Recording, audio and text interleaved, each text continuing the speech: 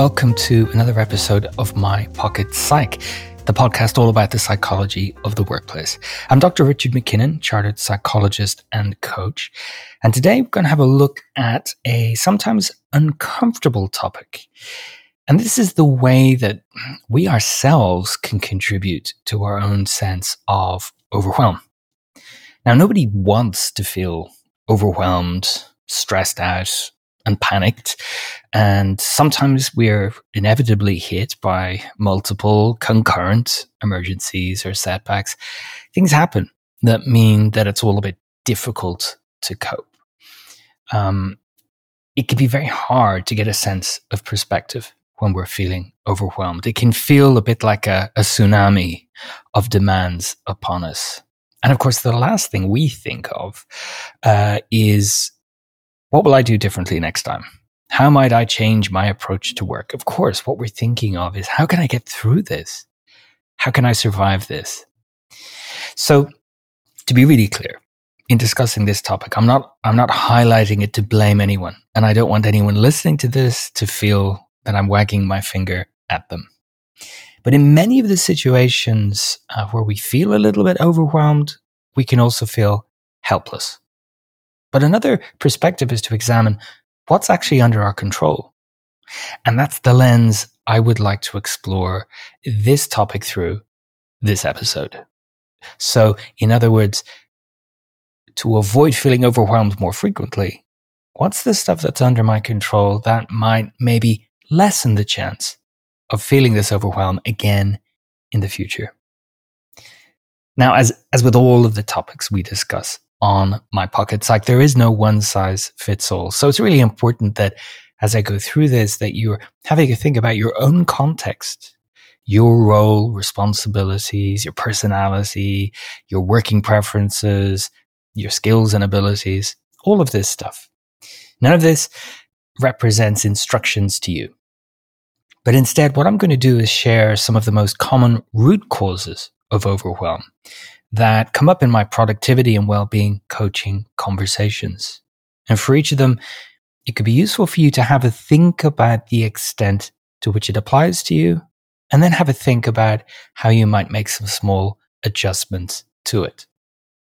I'm also going to link to some other references in the show notes that will elaborate on these points and serve as a bit of signposting to other resources for you.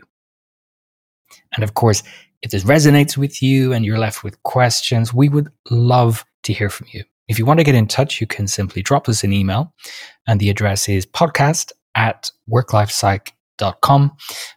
We would love to share your question and answer it. We'll keep it anonymous if that's your preference. Just let us know what it is you'd like to know more about, or indeed what you're doing as a result of listening to this episode. So let's have a look at those root causes.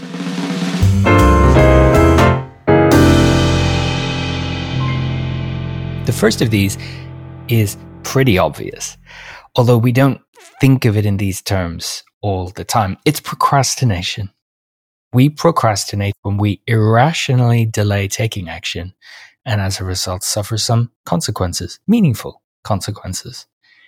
Now, the link between procrastination and overwhelm is important to explore, because sometimes we view procrastination as some kind of failing, when in fact, another way to look at it is an unsustainable coping response. When we don't want to feel something, we don't want to feel the discomfort associated with a certain task, and so we avoid it and we push it into the future.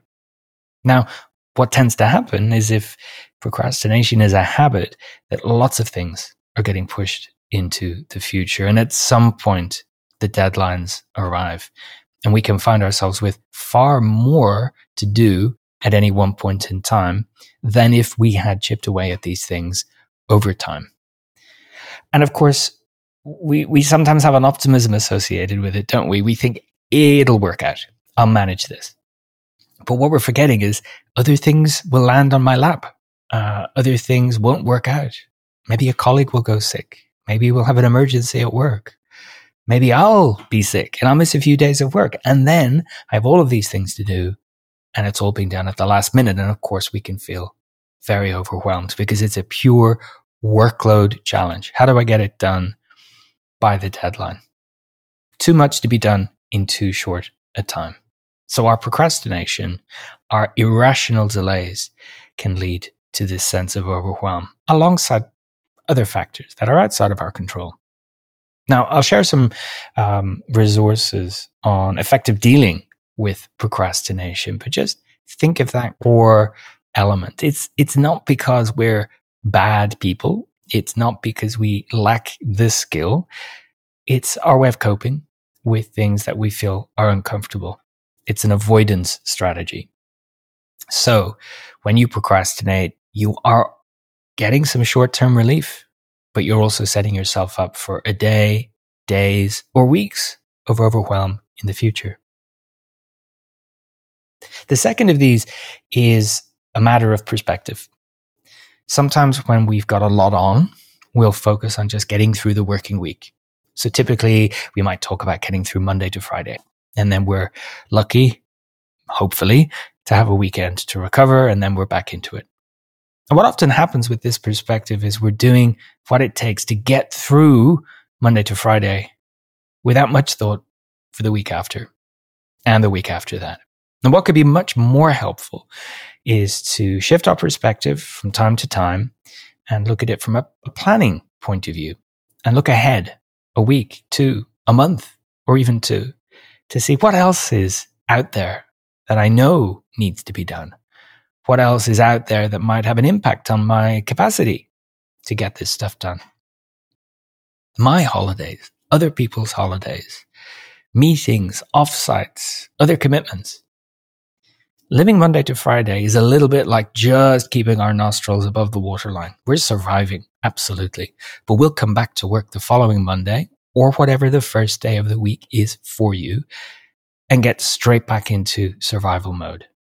And then we have this constant feeling of just getting through.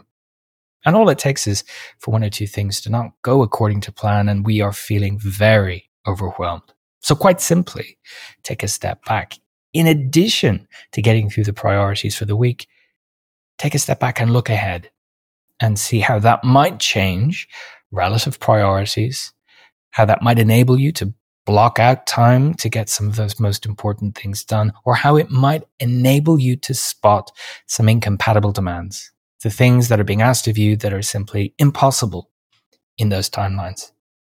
And this leads me to the next very common root cause, because if we spot these problems ahead of time, there's a possibility that we can get someone else's input, we can get some help.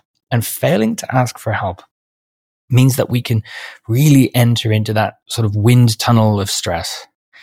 Our decision making is hampered. Our ability to see things contextually is hampered. Manage our our emotions. That's difficult. This overwhelm, cascade effect of lots of negative results from that, and we go into a bit of a bubble. We go into a bubble of I just need to get through this. When in fact, input or assistance from a colleague, your manager, somebody else could give you fresh eyes on this, help you spot a way out from this. But it's so easy to believe I should be able to do all this. I need to get through all of this, when in fact that might not be the case. So it's important when we spot any incompatibility or any anticipated challenges that we raise the flag and get some input or even assistance from a trusted colleague. Now, if you've ever found yourself a little bit overwhelmed by just looking at the list of things to be done, you're not alone. There's a benefit to doing a brain dump of all of the things you know that need to be done and getting it down onto a page or into an app, whatever your preference is. But then you're left with a very, very long list. And that in itself can be off-putting. So what we absolutely need to do is spot the priorities. And a really common reason that people feel overwhelmed at work is that they're not prioritizing. They're treating everything on the list as equally important, which is a little bit like working on a production line. The next thing that comes along is what needs to be done. When in fact, looking at anyone's workload, we can sometimes easily sometimes with more difficulty, but we can distinguish between the tasks. And it's useful to look at this in terms of their relative urgency, so the time-based perspective, but also their importance, the kind of value they add or the impact that they have. If something is not important, well, if it's not done, there's little in the way of consequences. But if it is important and it's not done, there will be some meaningful consequences. So what we can do with prioritization is use it as a lens that we can look through at the workload and really identify those must-dos. And of course, research has demonstrated that if we're able to kind of ring fence those 3 most important tasks at the start of each day, it can have a very positive impact on our evaluation of how the day has gone and our general satisfaction and mood with work. It doesn't stop us from moving on to a 4th, a 5th, and a 6th. But if we start the day with 20 things on a list, that could really slow us down. That could really leave us feeling overwhelmed. So think about how you can prioritize. I'm going to share a link to a very simple model that I use with my clients all the time, a prioritization matrix that just allows you to categorize your workload into one of 4 simple boxes. It brings some great clarity and can really reduce those feelings of there's just too much.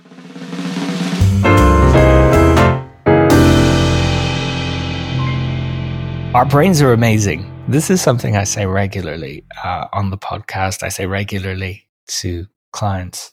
But at the same time, there's a limit to what our brain can do. And our memory in particular has limits.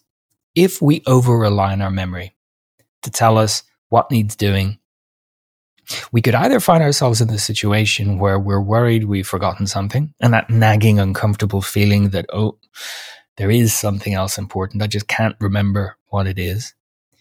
Or we're left working on the next thing that we remember because we haven't externalized these thoughts. It's one of the biggest, most impactful developments in human history, the ability to externalize our thoughts and write them down. And yet we often wander around in the contemporary world hoping we'll remember stuff that's important to us. So don't rely on your memory. If stuff needs doing, make a note of it somehow. Making a temporary note on a post-it note is infinitely better than believing that you'll accurately remember the important stuff when you need it. A topic that we have touched on previously when looking at the area of task management, how we identify and manage the little tasks that make up our larger jobs, is the tendency we sometimes have to conflate or mix up tasks and projects. Imagine this: if you look at your list of things to do today, and it's a list of projects, you are on the fast track to feeling overwhelmed.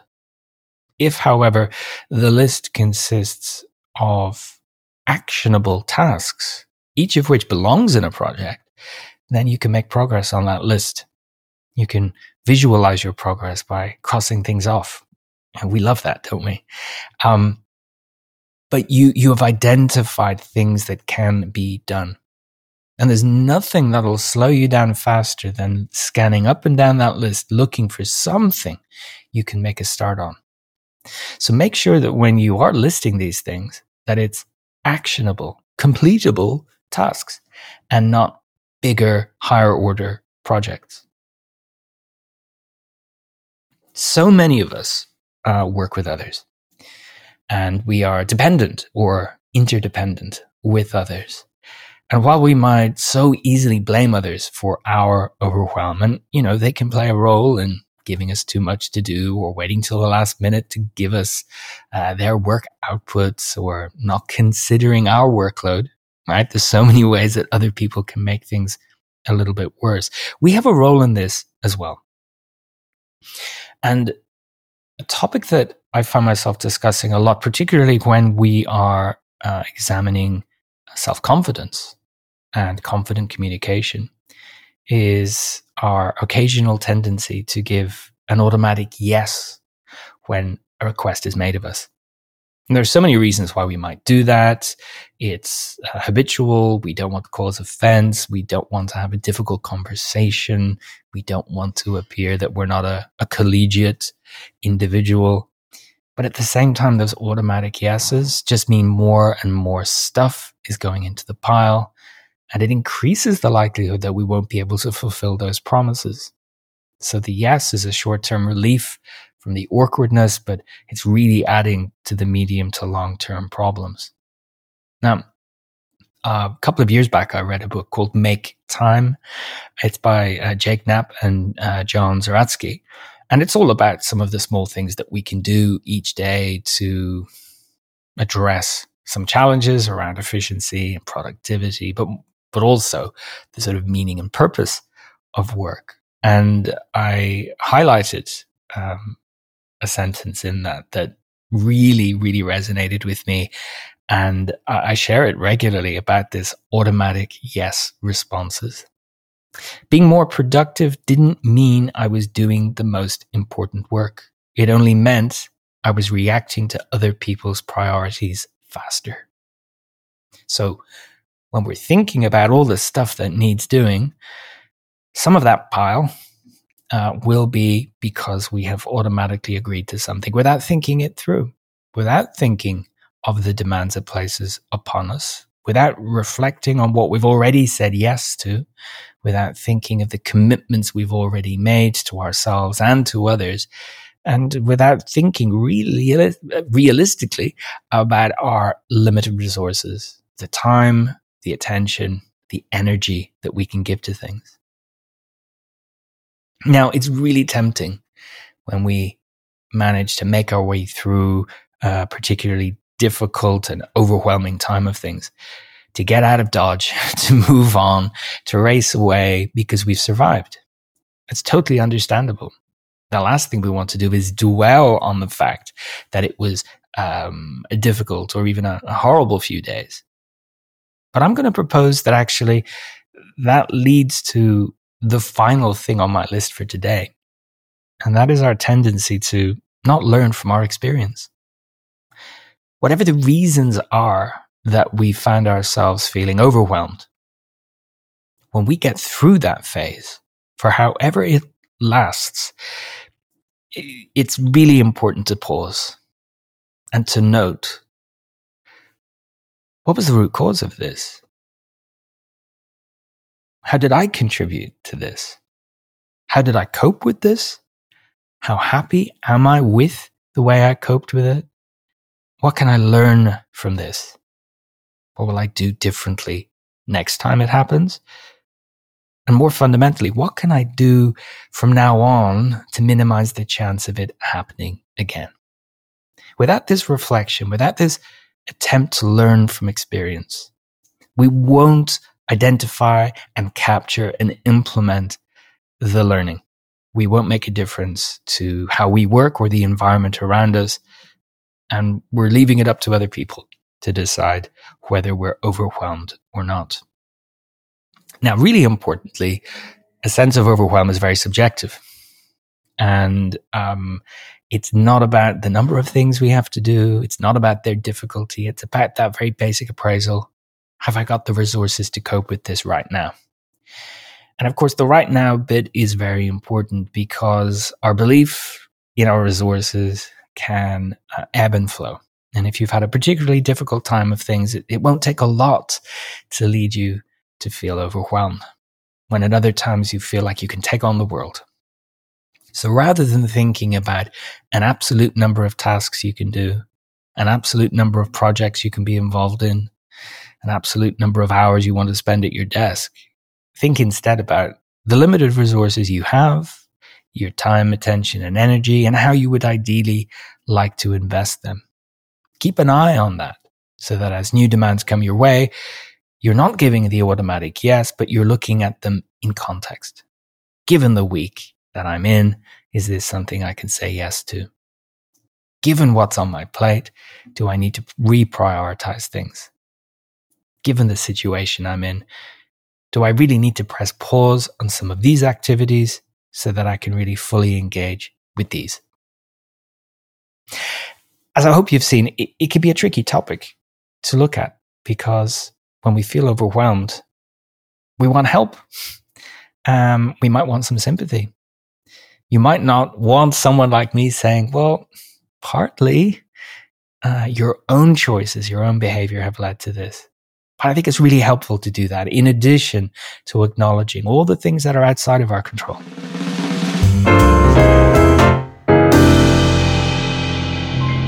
It's not about blame.